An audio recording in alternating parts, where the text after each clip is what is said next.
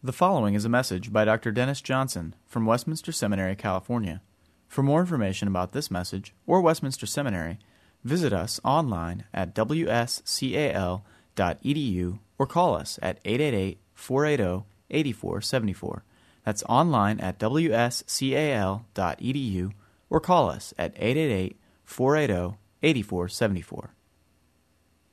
We continue our reflections on the books of Kings, and as Pastor Keel indicated last week, his message and mine dovetail very nicely together. We were each thinking of events in the life of King Joash of Judah. As you remember last week, we were thinking of Athaliah, Joash's grandmother, and the Lord defending the infant king from her rage through the courage of the priest Jehoiada, a faithful priest. Today we look at 2 Kings chapter 12, the reign of Joash, after his coronation, which, as you'll recall, began when he was took place when he was 7 years old. And that is the reminder in the last verse of verse 11. Jehoash, another name for Joash, was 7 years old when he began to reign. Now hear God's word from chapter 12 of 2 Kings. In the 7th year of Jehu, Jehoash began to reign, and he reigned for 40 years in Jerusalem.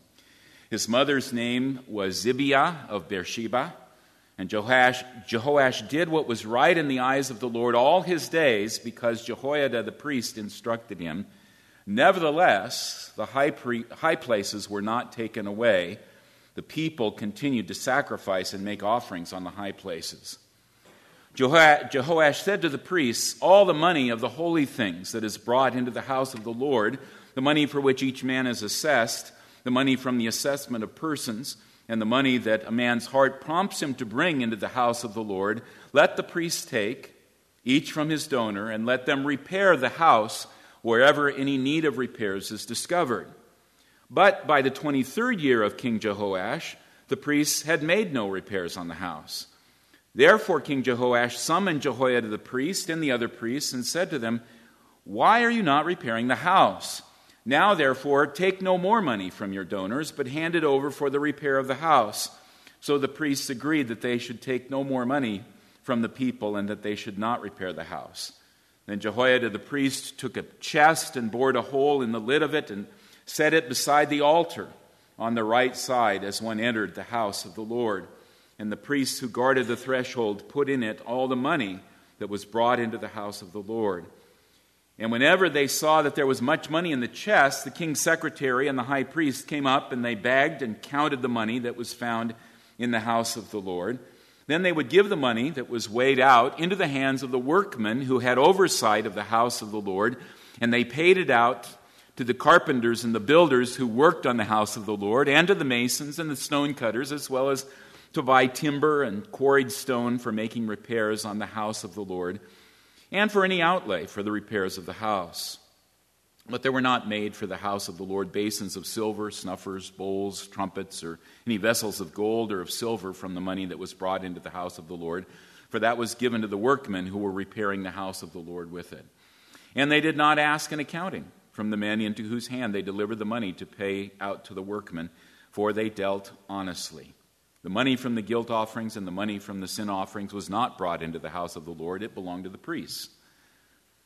At that time, Hazael, king of Syria, went up and fought against Gath and took it.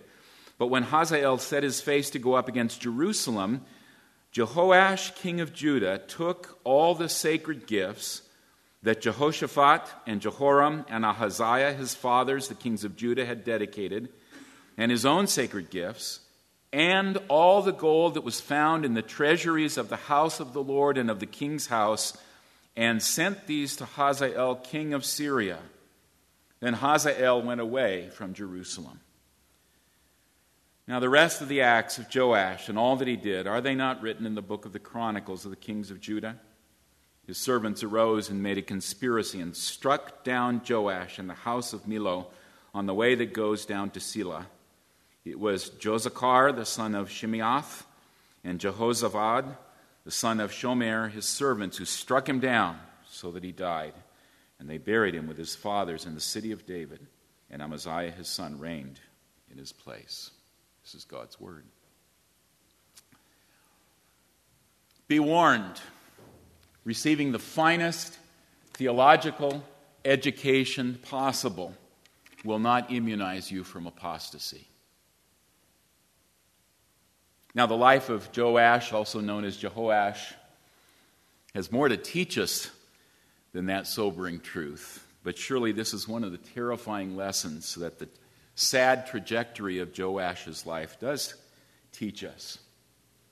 I began to work on this text, and I was intrigued by putting side by side the genealogy of the dynasty of David in 1 Chronicles 3 with the genealogy of the dynasty of David leading to the Messiah in Matthew chapter 1. You know what I found? Joash isn't mentioned by Matthew.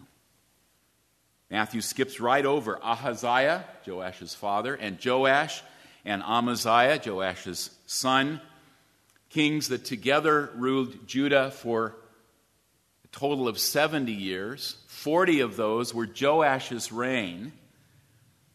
And Matthew skips them all together. Oh, he inserts, as you will recall, the Gentile women, breaking with the tradition typically of Hebrew genealogies. He will put in Tamar and Rahab and Ruth and Uriah's wife. But he omits these three kings, including Joash, who reigned so long and who started so well. As we heard last week, rescued as an infant from the rage of a tyrant who was out to eliminate the seed of the woman, out to eradicate the house of David. Rescued as an infant, sort of like Moses was rescued as an infant from the rage of a tyrant who wanted to blot out the people of God. Sort of like Jesus was rescued as an infant or a toddler from the rage of King Herod, who wanted to blot out a rival who was a legitimate heir of David. We heard that Joash was crowned last week in a bold coup orchestrated by the courageous and faithful priest Jehoiada. In that coronation, the testimony, that is the book of the covenant of God, was placed in his hands, as should rightly be done, because Moses had said in Deuteronomy 18 that the king was to keep a copy of the covenant close at hand, to read it, to study it, to ponder it, to have it humble his heart. So there is the law in the hand of Joash as he begins his reign. And Joash begins well, it seems. Beginning of chapter 12, our text, we read in verse 2, "And Joash did what was right in the eyes of the Lord all his days, because Jehoiada the priest instructed him." Or, if you're reading the New International Version, I just read the ESV, Joash did what was right in the eyes of the Lord all the years that Jehoiada the priest instructed him. Because or that? Makes a lot of difference at this point. How do you answer that question? You go back to the Hebrew. And the Hebrew, at least in my knowledge of Hebrew, others can correct me, doesn't actually help us here. What we have at that crucial point is the word asher, which either means because or it means that. It can mean one or the other depending on context, and different translators read it in different ways, and it may well be, my theory is, that the inspired author of Kings doesn't want us to know quite yet which is the case. Did Jehoash, in a sense, as one way you can read it, was he faithful to the Lord through his whole life? You could read verse 2 in that way, because he'd been taught by Jehoiada. Or was he faithful only all the days that Jehoiada instructed him? The end of the story will make it known to us, but in verse 2 we haven't read to the end of the story. So as is often in life, you have to see the end when you get there.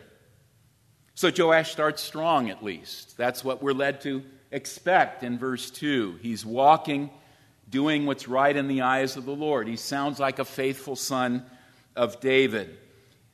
He's eager to see the house of the Lord restored. And, of course, there's great detail here, which we're not going to get into, about all that involves.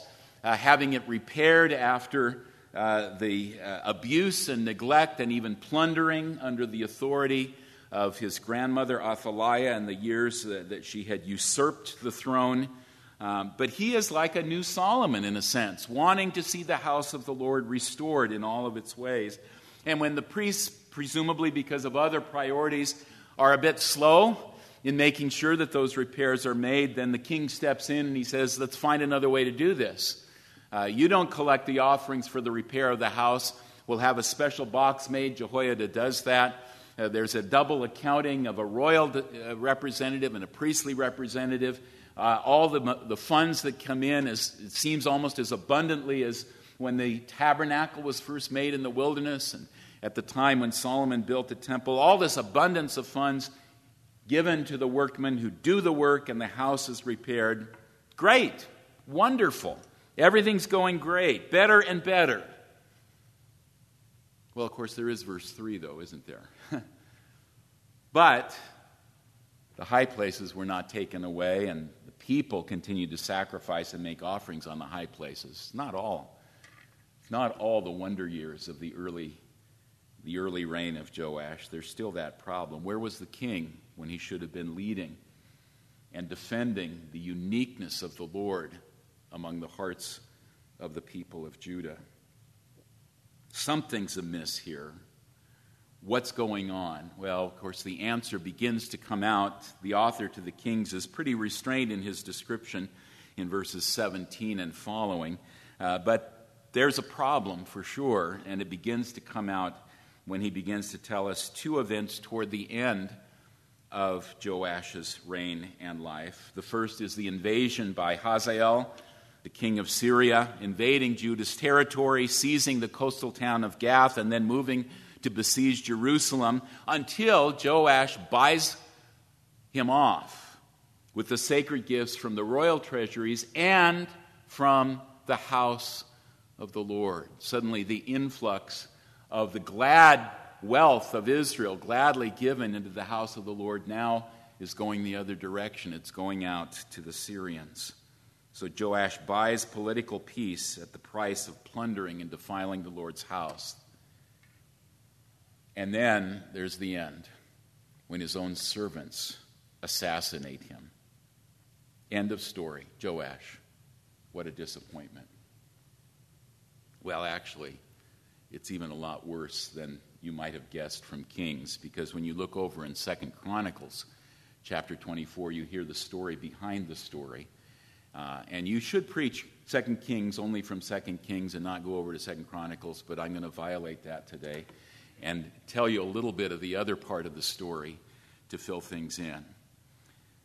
Chronicles, the chronicler, makes it very clear how we should read actually 2 Kings 12:2. He says, Joash did what was right in the eyes of the Lord all the days of Jehoiada the priest. Little change, but it makes a big difference, doesn't it? As long as Jehoiada was alive, Joash stayed on the rails, apparently, in covenant faithfulness. And Chronicles is saying that because Chronicles will point out that after the death of Jehoiada, after the death of that godly spiritual mentor, the king will be seduced by the flattery of his aristocrats. He will begin endorsing the people's dabbling with the Asherim and the idols on the high places. Like Solomon's foolish son Rehoboam, he will begin to listen to his peers.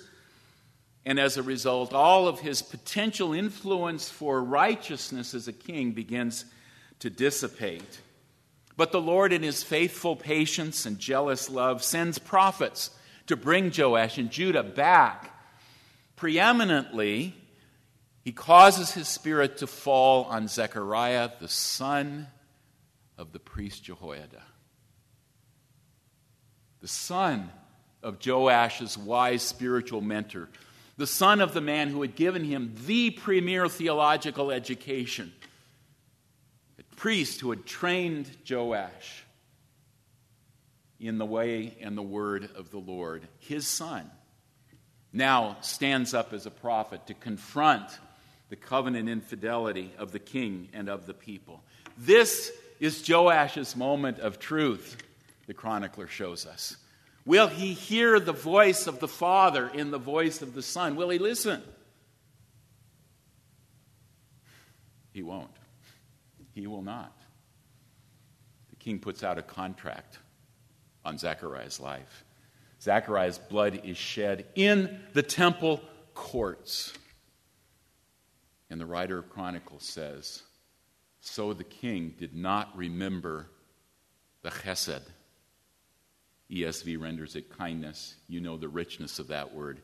Did not remember the covenant loyalty and love of Jehoiada when he killed Jehoiada's son.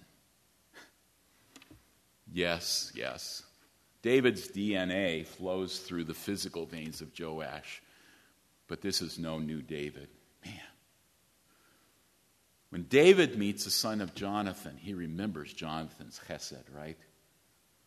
What can I do to show Mephibosheth, this dependent cripple, potentially, I suppose, a rival for the throne, but what can I do to show him chesed, to show him loyalty for the sake of the loyalty that his father showed me? That's David's question. Joash forgets it all. Get this troubler out of here. Silence his indicting voice. And so the king authorizes his death. And the last words of Zechariah as his life is bleeding out in the temple courts is, the Lord will see and the Lord will avenge. And that's why the Syrians come. That's why the Syrians come. And not only that, Hazael comes, captures Gath, threatens Jerusalem with a tiny invasion force, much smaller than the great defensive army of Judah. Not used to those proportions in the ancient Near East. Judah is usually the little one. But this time, again, Chronicles says, Judah has the big army, Hazael has the tiny army, and Hazael's army wins the victory and sets Judah on the run and wounds the king Joash. And we think of Jonathan again. And Jonathan told his servant, the Lord's arm can save by many or by few. And Jonathan and his servant put to rout a whole garrison of Philistines. But now things are upside down. Now the mighty army of Judah is put to flight by a tiny army of Syrians because the Lord has handed over his people into the hands of pagans. So Joash pays off Hazael, not altogether voluntarily, obviously. He returns wounded, and it's that occasion that, as Kings tells us, gives his servants the opportunity to assassinate him. Well, what would you expect from servants of a traitor? They betray him, right? He hasn't shown chesed to Jehoiada by hearing Jehoiada's son Zechariah. How can he expect chesed from his servants? He can't. And so they forget covenant loyalty and kill him. So what's the point of this whole shameful business? I'm beyond time, but what is it? First of all, look at Joash and remember to measure him, as we are really called to measure all of the kings in the books of Kings, in the light not just of David, although that's often the way the writer says, did they follow in the ways of David or not, but ultimately measure them in the light of the criteria given by David in his last words in 2 Samuel 23, verses 1 through 7. Because David is a good standard, but he's not the perfect standard. And in those last words, that oracle, David looked ahead to a king who would rule in absolute justice, who would be like a sunrise after a rainy night with the clear sky. That king we keep looking for in a son of David. And we certainly don't see it in Joash. We need a better king. We need one who can say truly, lifelong, the words that we sang at the beginning, which, as I said, Hebrews tells us Jesus was speaking to the Father in his incarnation as he came into the world. I desire to do your will, O my God. Your law is within my heart. The law had been placed in Joash's hand in his coronation. But the death of Jehoiada and the way Joash went off track after his mentor was gone showed that the law hadn't permeated into his heart. Jesus is the king we need. Rescued from slaughter in infancy as Joash was, zealous for the building of God's house as Joash had been for a while, But unlike Joash, Jesus maintained chesed, covenant loyalty to the Lord and amazingly to us, straight through to the finish line, fulfilling obedience even to death, even death on the cross. Look away from Joash. Look away from yourself. Look to Jesus. But there's another thing that we need to take away from the tragic downward trajectory of Joash. We need Jesus not only to obey for us from start to finish, actively in his commandment keeping, passively in his curse bearing in our place, but we also need Jesus to write the word into our hearts. That too is a promise of the new covenant. As Jeremiah 31 and Hebrews 8 reminds us, I will put my laws into their minds. I will write them on their hearts. We need that to be the work of the Spirit in these years that we spend together on this campus. Joash would not have Jehoiada forever, and when his priestly mentor was out of the picture, Joash's allegiance to the law, once placed in his hand, obviously faded. I'm not going to presume to claim that your faculty here can compare with the faithful and pious Jehoiada. But the fact is, you're not going to have us forever. At least not face to face, up close and personal. If you want to last lifelong in covenant communion and the grace of God, the word has to get down deep within you. Not just in your hand, but into your heart. And that means staying close to Jesus, the King who can truly say, your word is within my heart, and the King who by his Holy Spirit intends to inscribe his word deeply into the hearts of those who trust him. Jesus is the one who never forgets his covenant loyalty to us, even when we fail, as we too often do. But he never forgets. He holds us fast. And he calls us to look to him in desperate, trustful allegiance with an insatiable appetite for the word, that the word might be written into our hearts. Let's pray together. Father, thank you for your word. Thank you for the cautionary history that we have heard this morning of a man who started well under the mentorship of a faithful teacher of the law, and whose end shows that the law had not gotten from his hand into his heart. But Father, thank you for the King you've given to us, who is faithful from start to finish, who remembers covenant loyalty from start to finish. And thank you for the work of your Spirit in our hearts and in our lives. Keep us mindful of our need to have Jesus inscribe the word deeply into us. We pray in his name. Amen. Copyright 2008, Westminster Seminary, California. All rights reserved. You are permitted to reproduce and distribute this material in any format, provided that you do not alter the wording in any way, and you do not charge a fee beyond the cost of reproduction. For web posting, a link to this broadcast on our website is preferred.